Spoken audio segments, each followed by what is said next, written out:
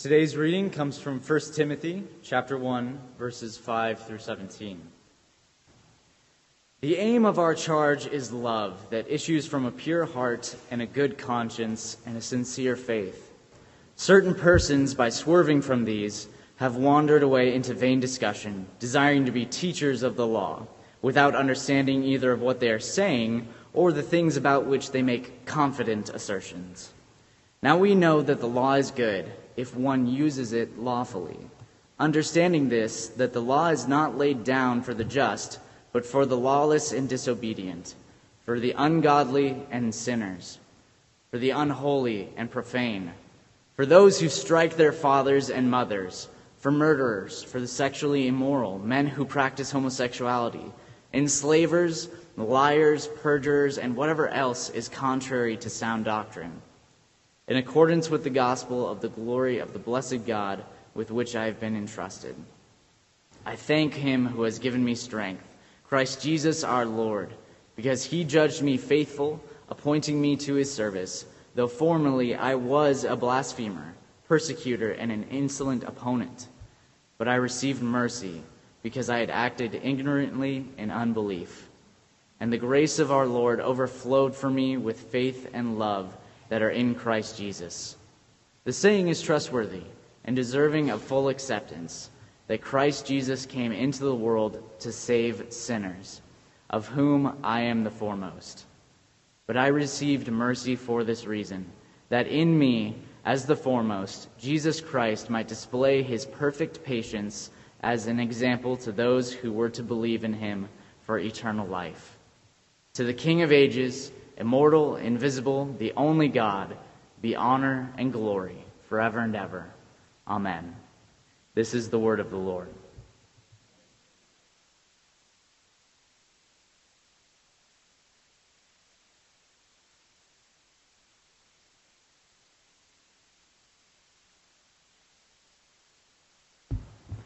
In the name of Jesus, amen. Are you as good a Christian as you would like to be?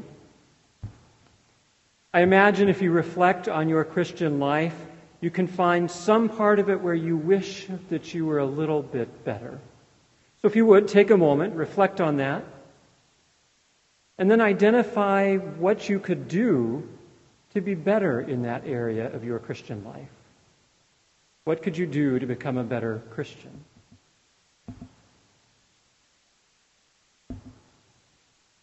I haven't given you much time, but let's go on. Do you know somebody who maybe could be a better Christian in some area of his or her life? A roommate, a friend, son or daughter, father, mother, a student in your class, your professor? What should they do to have a better Christian life? What should they do to have a stronger discipleship?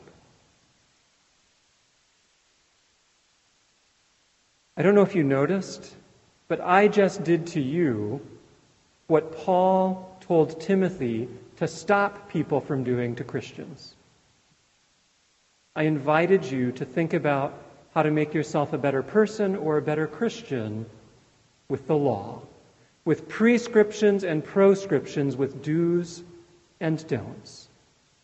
And the problem is those do's and don'ts will never make you a better Christian. Instead, the aim of our charge, Paul says, is love that issues from a pure heart, a good conscience, and a sincere faith. Now, we've got to be clear, there is a place for the do's and don'ts, the prescriptions and proscriptions for the law. Paul's very clear about that.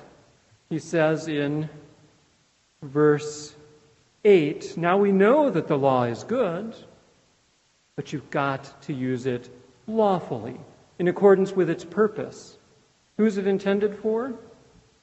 The lawless and disobedient, the ungodly and sinners, the unholy and profane, those who strike their fathers and mothers, murderers, the sexually immoral, men who practice homosexuality, enslavers, liars, perjurers, and whatever else is contrary to sound doctrine, and I might add from a few verses later, also blasphemy, persecution, and being insolent toward the Lord.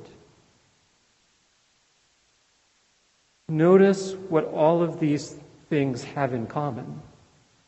They are either violations of our neighbor, acts of hatred and violence rather than acts of love, or they are violations toward God, acts with a lack of trust in the God who loves us. And this is not the only list like this in Scripture. There's another list in Revelation that mentions those who practice magic arts. So we can expand this and say the law is for those who will not trust the Lord God and who will not love their neighbors as themselves. You use the law to show them how wrong those actions and attitudes are. But the law is a funny thing. It may change your behavior, but it won't change your heart. Those do's and don'ts may get you to do good things, but they won't give you a good conscience. Don't believe me? How many of you have a brother or sister? Raise your hand if you have a brother or sister. How many of you ever fought with your brother or sister? I'm shocked. That's horrible. Okay? And when you fought, after you fought and one of you hit the other or called another a name, what is it mom or dad said? Apologize. And it went something like this. I'm sorry. The do's and don'ts do change behavior. You got those words out, but they don't change the heart. They don't engender love. So use the law where it's needed, but don't use the law to try to improve your Christian life or the Christian life of your friends and loved ones. For that, you need something different. And what is it you need? You need the very same thing that Paul needed. As he says down in verse 13, I received mercy because I had acted ignorantly in unbelief. And the grace of our Lord, mercy and grace, the grace of our Lord overflowed for me with the faith and love that are in Christ Jesus. The mercy of God takes people who are unholy and profane, people who are lawless and godless, and turns them into his people. Men and women who love God because Christ loved them. Men and women who love the neighbor because Christ loved them. And that is why Paul says, yeah, the law is good if used lawfully, understanding this, the law is not laid down for the just. Who are the just? That word just in Greek is, and forgive me for doing Greek from here, but it's dikaios. And the funny thing is, pretty much anywhere in the New Testament that you see the word just or righteous, it's the same word. And anywhere in the New Testament that you see the word justifies, as in God justifies us, it's a related word. How do you become justified? Not by works of the law, but through faith in Christ.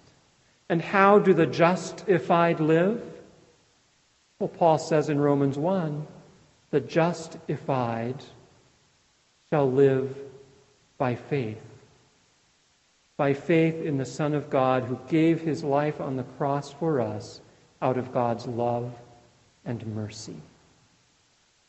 And that can take somebody like Paul, and let's be clear about Paul, would have killed Jesus if he could have, but somebody beat him to the task. And so he did the next best thing and helped to kill Christians. Illegally. And yet the mercy and grace of God took him and made him into somebody who trusts God and loves neighbor. So, wish you were a better Christian? Want to live a better Christian life? Here's the key. Remember this. that Christ Jesus came into the world to save sinners, of whom you may not be the worst, but you are definitely one, as am I. Christ Jesus came into the world to receive sinners, and you have also received mercy, so that you, like Paul, might be an example of God's perfect patience and forgiveness in Christ Jesus, our Savior. In the name of Jesus, amen. I want to invite you to turn to page 611 for our next hymn, and let's sing about